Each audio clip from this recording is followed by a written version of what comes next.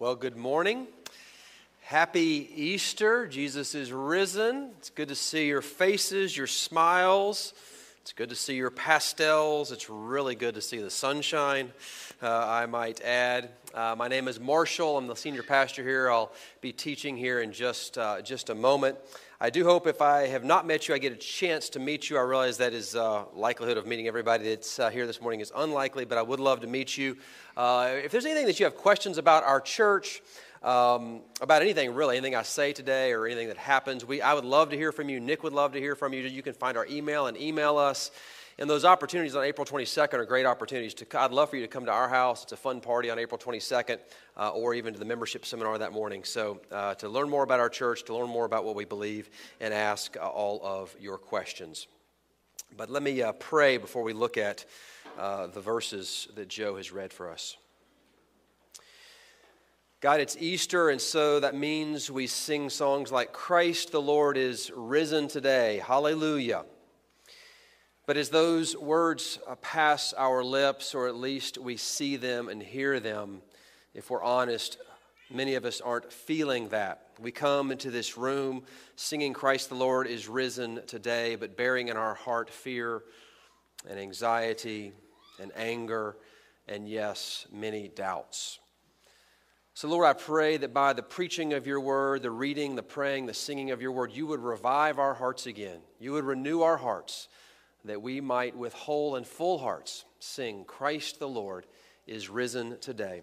For it is in his name and your Son's sake, Jesus Christ, that we pray. Amen. Well, we have been in a series on the 10 Commandments, if you've been with us this winter, spring. And I chose to do this series because in the fall, we did a series that we called Amazing Grace, and it was kind of a theological sermon series about what grace is like. And coming out of that series, I wanted to do something that was more practical, where the rubber meets the road, put flesh on the bone, as it were. I wanted to consider what does it look like for grace when it comes to our work life and how we rest, what it looks like, how we think about our money and our financial life, and how we think about sex and our sex life. And there's no better place in the Scriptures to address work and rest, sex and money than the 10 Commandments. So that is what we have done. And today we complete the series, the 10th Commandment, you shall not covet. And at some level, this commandment, you shall not covet, is the most piercing of all of the 10 Commandments. It's piercing in several ways. First, the 10th commandment, you shall not covet, is piercing because it demolishes a superficial understanding of the Christian life. You've heard of this, even if you're not familiar with the church, you kind of have this idea in your mind, you've seen this, a superficial version of Christianity, that Christianity is for people who are good, who do the right things, right? They're the ones who follow and keep the 10 Commandments all the time. They don't smoke, drink, or chew, or go with the people who do. And you honestly, in external reading, you can make it through most of the 10 Commandments and think, I got this, do not murder, got it, right? No adultery, well, not technically. No stealing, my tax return's mostly right. But no coveting, really can't slip that knot. Because it's here in the 10th Commandments that's something that looks external, and they're all actually internal as well, but this one decidedly turns to our internal motivations, to our hearts. And in so doing, the 10th commandment obliterates a superficial understanding of the Christian life. But it's also piercing, this commandment, because as my wife pointed out to me and said to me, American capitalist life, it's kind of built on coveting. What would we do without coveting? You got to have those shoes. Dying to play that golf course. I really hope that I or my child gets into that school. Man, I really hope my house can look like her house. Social media appears to be one large bazaar of coveting. We have social media influencers and celebrity endorsers. Let's be clear. What is being endorsed and influenced is for you to covet, for you to desire a certain product or a certain lifestyle. But ultimately, this commandment, you shall not covet, it pierces us because it speaks of desire. Desire. What do you want? What do you want, and how badly do you want it? You see, friends, desiring is fundamental to being human. It is a basic, perhaps the basic human instinct. To desire is human. Now, with all the Ten Commandments, we have seen that there is a flip side. There is what is prohibited, but also what is required. And so this one says, you shall not covet, but there's something required. I mean, think about murder. Do not murder, we said, also requires that you love one another. Do not steal requires that you be generous. And the command not to covet requires that we learn contentment. And doesn't that sound nice? Don't you wish that you were content with your life, with your spouse, with your marriage, with your children? Don't you wish you were content? Which is another way of asking, don't you wish you were happy? So this morning, I want to look at the goodness of desire, the soul-sucking devastation of coveting, and then finally the path to contentment. But first, the goodness of desire. This is brief but important, because I think we think of ourselves, I know that in my weak moments, I think of myself as a thinker. I think that I am rational. But at our core, we are primarily desiring animals, desiring beings. I mean, there's a line of teaching and thinking that if you can just think the right thoughts, if you can just have the right thoughts and think them, have the right worldview, then you will make good decisions and your life will go well. Just think right. It's just not true. Because at our core, we are far more than rational beings. We are much more driven by our gut. We are lovers. We are desirers. We are desirers. If you need proof of this, there's a golf tournament on TV this afternoon. Turn it on and watch the advertisements and look at the logos on the players' sleeves. They will not be bullet point instructions or slideshows on how the product is great. They will be images desired to make you feel something. Wear this watch and you can be a champion. Drive this car and you can have that lifestyle. And if you're important enough and make enough money, you can have a private jet lifestyle. What are advertisements? They are an appeal to our desires, because it's our desires that propel us through life. Our desires propel us. They're fundamental to who we are. I mean, a desire is what propelled Alex into that yoga studio, right? You see, a major concern of human beings is, what do we do with our desire? You see, every culture and religion has tried to figure this out. How do we handle our desires? So let me real briefly skim the answers. And this is acknowledgedly a skim of the answers. But I want to give several options for how people handle desire. The first, the modern secular American. The solution to your desires is simply indulge them. Just indulge them. We are the land of the free, which means you can do what you want. Just buy it. Just get it.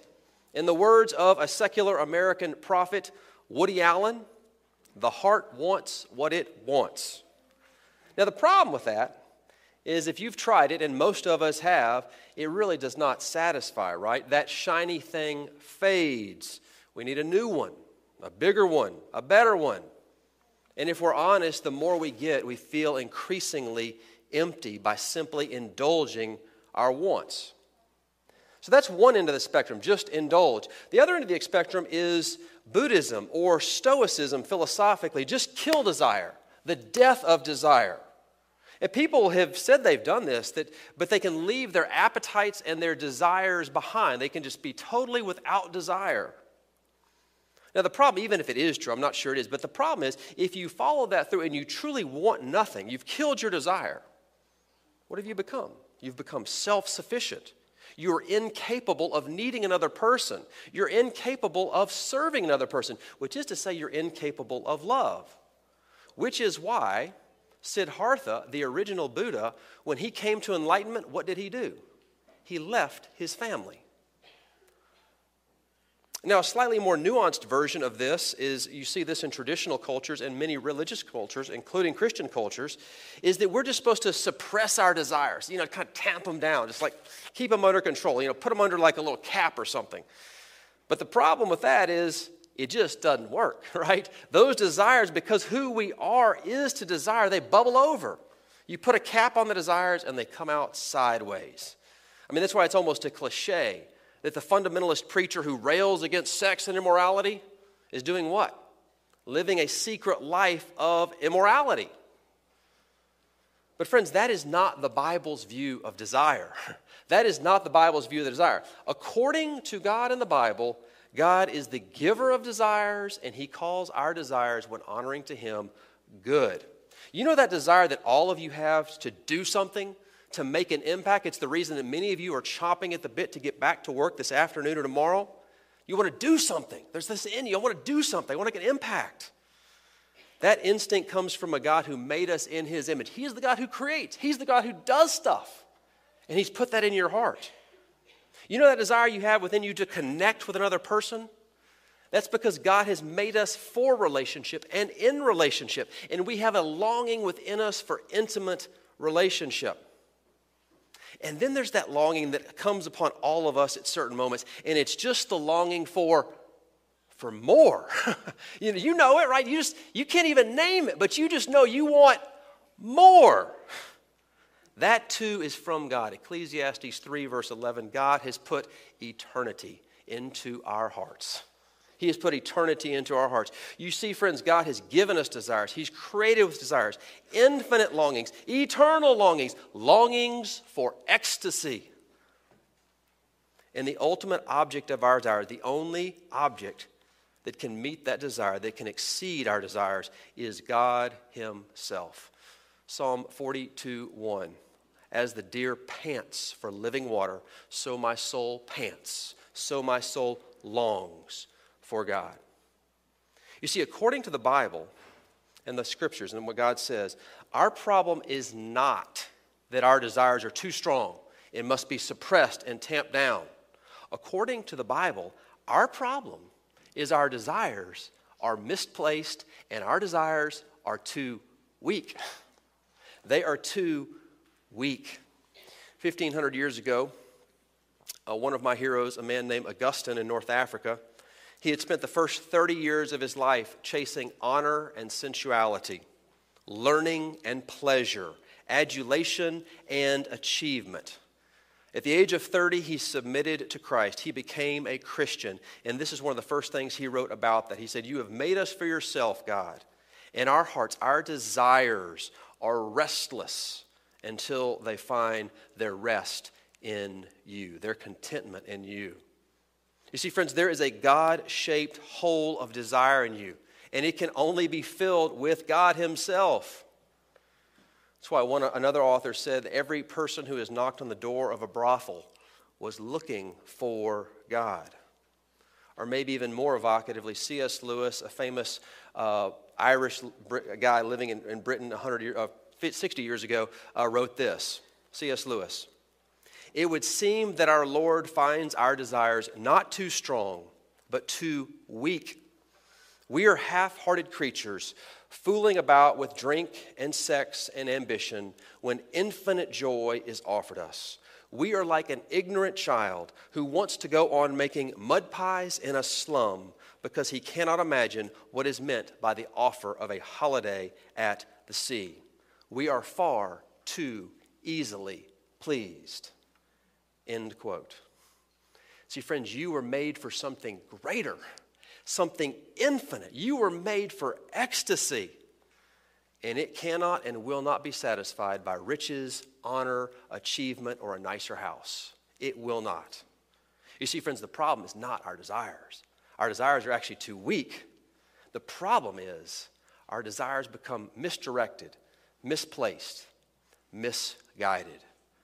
Which brings us to the second point, the soul-sucking devastation of covetousness. The devastation of coveting. The best definition of coveting that I came across was, that's brief, a discontented desire for that which cannot rightly be had. Basically, you know what it means. It's not being satisfied with what you have and wanting what someone else has. I mean, that's what coveting is, right? I mean, if you were to look with me, Exodus chapter 20, verse 17, the categories for coveting are someone else's home, someone else's spouse, and someone else's business opportunities, their servants and their pack animals. But the last line of Exodus 20, verse 17, the last line of the Ten Commandments is devastating. Do not covet anything that is your neighbor's. Now, coveting, desirous, has many forms. Coveting can look like wanting a good thing, but wanting it too much. I mean, wine, bread, even exercise. Those are good things, but you can want them too much, right? Coveting can look like wanting the right things in the wrong order. Wanting to be a good tennis player, that's a good thing. But it's not as important as wanting to be a good parent. Coveting is also not just that, but it's also not just wanting what others have, but it's also grieving or begrudging when someone else becomes successful. Have you ever had the experience of someone else that you're connected to in some way, they fail, and it feels good? Right? You know this taste, right? You know this feeling, the secret satisfaction when someone else fails. I mean, a silly test for our covetous hearts is, how do you feel when you scroll through your social media feed? How do you feel when you look at these things? Instagram, Facebook. I mean, our responses are more often one of two ways. We either lust for the lifestyle or the experience of others. We're either like, I want that. Why can't that be me? Or we despise them. How could they? Both are forms of coveting. Coveting can be downright nasty.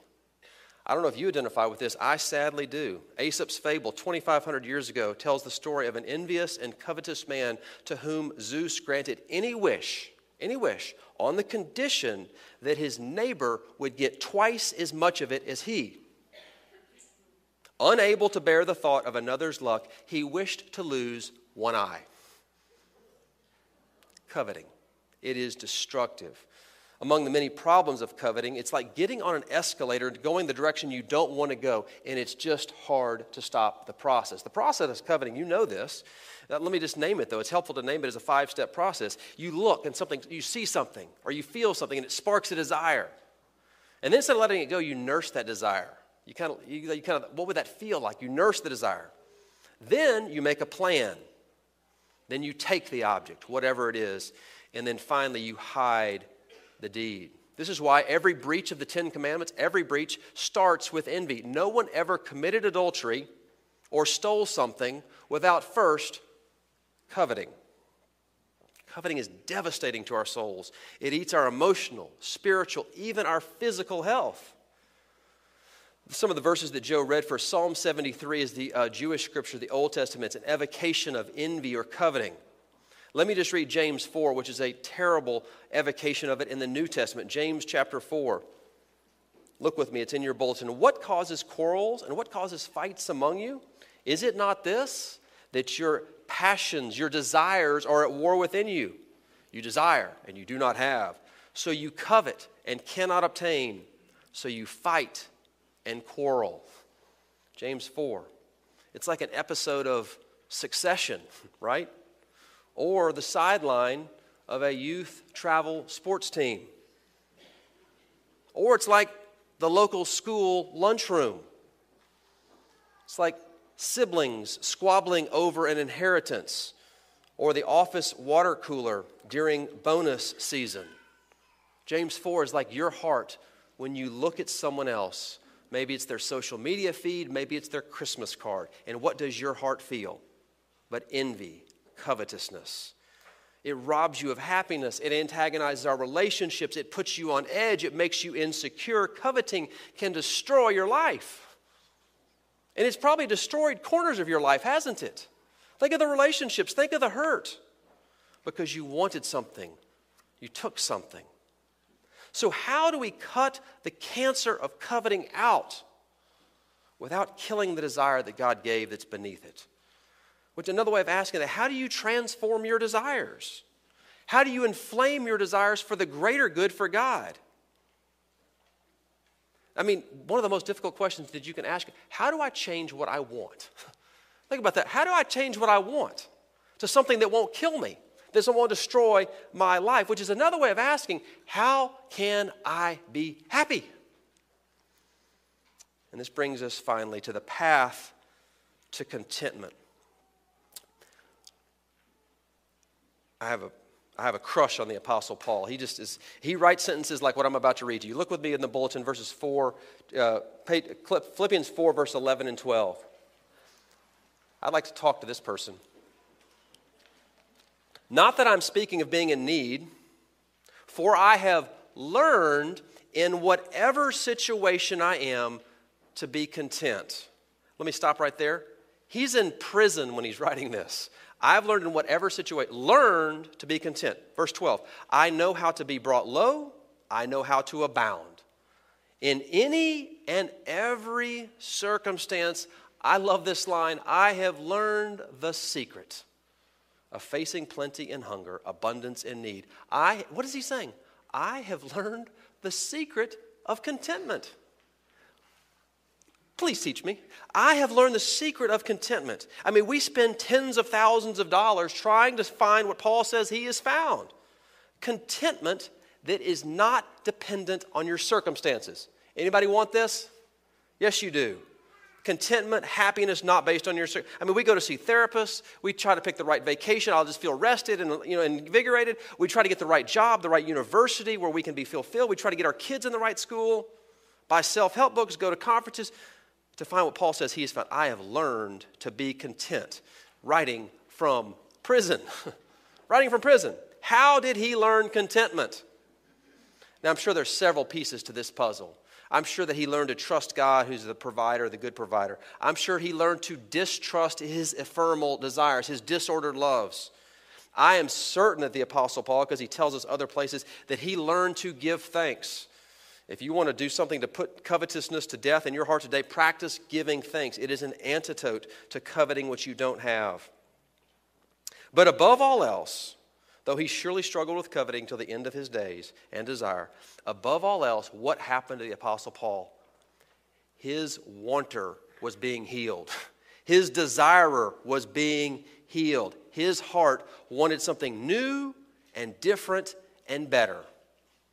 And he tells us what that was a few verses before in some of my favorite verses in all of literature and certainly in the Scripture. Philippians chapter 3. He lists at the beginning of Philippians 3, he lists all of the things he's accomplished. He lists all of his achievements, all the things that he had wanted. But he says that he considers all the things that he had wanted and had achieved, he considers them rubbish, trash. And then he writes maybe my favorite line in all the Scripture, Philippians 3:2. He says, but after all that, I lay all those things behind, count them trash. I want to know Christ, he says. I want to know Christ. It was his longing, his desire for Christ that at some level conquered his coveting, not completely, but at some level. His desire for Christ brought him contentment and joy and hope in all circumstances. It is the secret of contentment, wanting Christ. But that still leaves a question, doesn't it? How do I change what I want? I don't want Christ. Let's be honest with yourself. You don't want Christ right now. How did he come to want Christ above all things? How did he get to this place? He was overcome by the realities of what we call Good Friday and Resurrection Sunday. He was overcome by the realities of crucifixion and resurrection of Jesus. I mean, listen to the rest of Philippians 3:10. I didn't print it for you, so you got to listen. Listen. I want to know Christ, he says, and the power of his resurrection, and the fellowship of sharing in his sufferings, becoming like him in his death. And I love this, that by any means possible, I may attain to the resurrection from the dead. You see, Paul has become convinced deep in his soul of these twin realities. First, that on the cross when Jesus died and Jesus said, it is finished. That application was not just to Jesus' life, but it was to Paul's too, because Jesus died. Paul's guilt was taken away, his shame was covered, and he no longer had to strive to prove himself. It is finished, is what the cross said. But the other reality is this: he had become convinced of the resurrection of Jesus, that Jesus is risen from the dead. And believing that Jesus is risen from the dead, that means that one day we too will be raised from the dead, and all will be made well. The resurrection has transformed him. He knows the end of the story, that resurrection is coming, that all our tears will be wiped away. Sadness and sickness will be no more. Everything sad will become untrue. Every broken relationship in the new heavens and the new earth will be restored. There'll be no more death. As one preacher I like to listen to said it this way, because of the resurrection, too good to be true is a lie. Too good to be true is a lie, for there is no goodness that will not soon be true in the resurrection. Friends, that is resurrection hope. That is resurrection joy, and it is the path to contentment. Just a few months ago, I told a story that I'm going to retell. At Christmas time, I told this story. And it's the story of our closing hymn today, "O Love That Will Not Let Me Go." Oh, I love that hymn. "O Love That Will Not Let Me Go." And the story behind it is the writer of the hymn was a man named George Matheson, who in the 1880s started to go blind. He started to lose his sight, and there was no cure, there was no healing. He was going to become blind. And so he went to his fiancée, the woman to whom he was engaged, and he said, "Sweetheart, I am going blind. You will be married to a blind man." And she said, "I just can't handle that weight, that responsibility," and she broke the engagement. 20 years later, George Matheson, he was on the eve of his sister's wedding. His sister had been his companion. His sister had been his caregiver. His sister had been his life. And she was getting married and moving out the next day. And on the eve of his sister's wedding, he was riddled with fear. But he was buoyed by the hope of Jesus' resurrection, of God's love. And so on that night, he wrote these words, "O love that will not let me go. I rest my weary soul in you. I give you back the life I owe, that in thine ocean depths its flow may richer, fuller be." I sang that song 8 days ago. I told you, if you were here Friday night, that a friend of mine's 9-year-old daughter was among those murdered in Nashville at the Covenant School on March 27th. I went to Nashville for the funeral of my friend's daughter. She loved this song. And so at her funeral, we sang it. "O love that will not let me go." And I must tell you that there were many tears that day in that sanctuary, but they were tears not just of sorrow. The tears of sorrow were real and they were loud.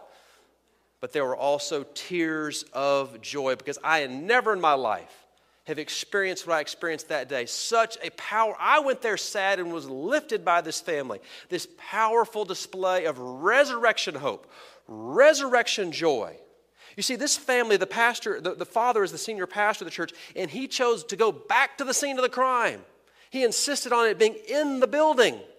There were holes in the bullet holes in the stained glass where we worshiped. And at the beginning of the service, they addressed us, and they addressed the question that all of us, as the friends and family of this couple, and of these, they have 3 boys as well. It's the question all of us had: how can we help? And they had an answer for us. Give your voice and sing loudly, "O love that will not let me go." Because these are songs of protest. That's where my heart resonates. Songs of evil cannot win. We're coming back to this place. We're reclaiming this place. Oh, love that will not let me. They're songs of protest, but they are also songs of hope and of joy. Hallie Scruggs, 9 years old, is at home with her Lord. Her suffering is over. The resurrection is real. There is a love that would not and will not let her go. My friend, her father, eulogized his 9-year-old daughter that day. I cannot imagine 6 days after his daughter's murder, standing in front of a congregation and eulogizing her. And he talked about that experience. He said, "I will never get to walk my daughter down this aisle and give her away in marriage." He said, "But because of the resurrection of Jesus and his love that will not let her go, she is home, and she is wrapped in the arms of her beloved."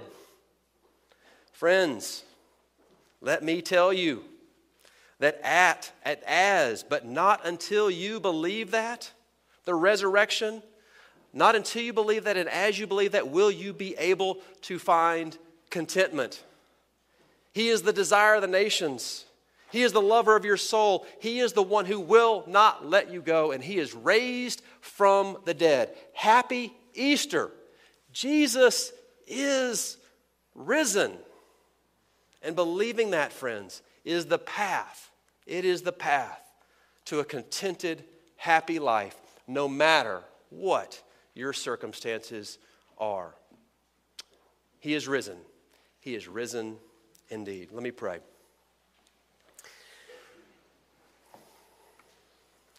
God, we thank you that you've given us desires. You've given us wants. And we thank you that you have taught us that the only way to satisfy our desire is by looking to you and to your Son, the one who is crucified, the one who is raised, the one who will come again to make all things new. It's His name we celebrate, and it's in His name we pray. Amen.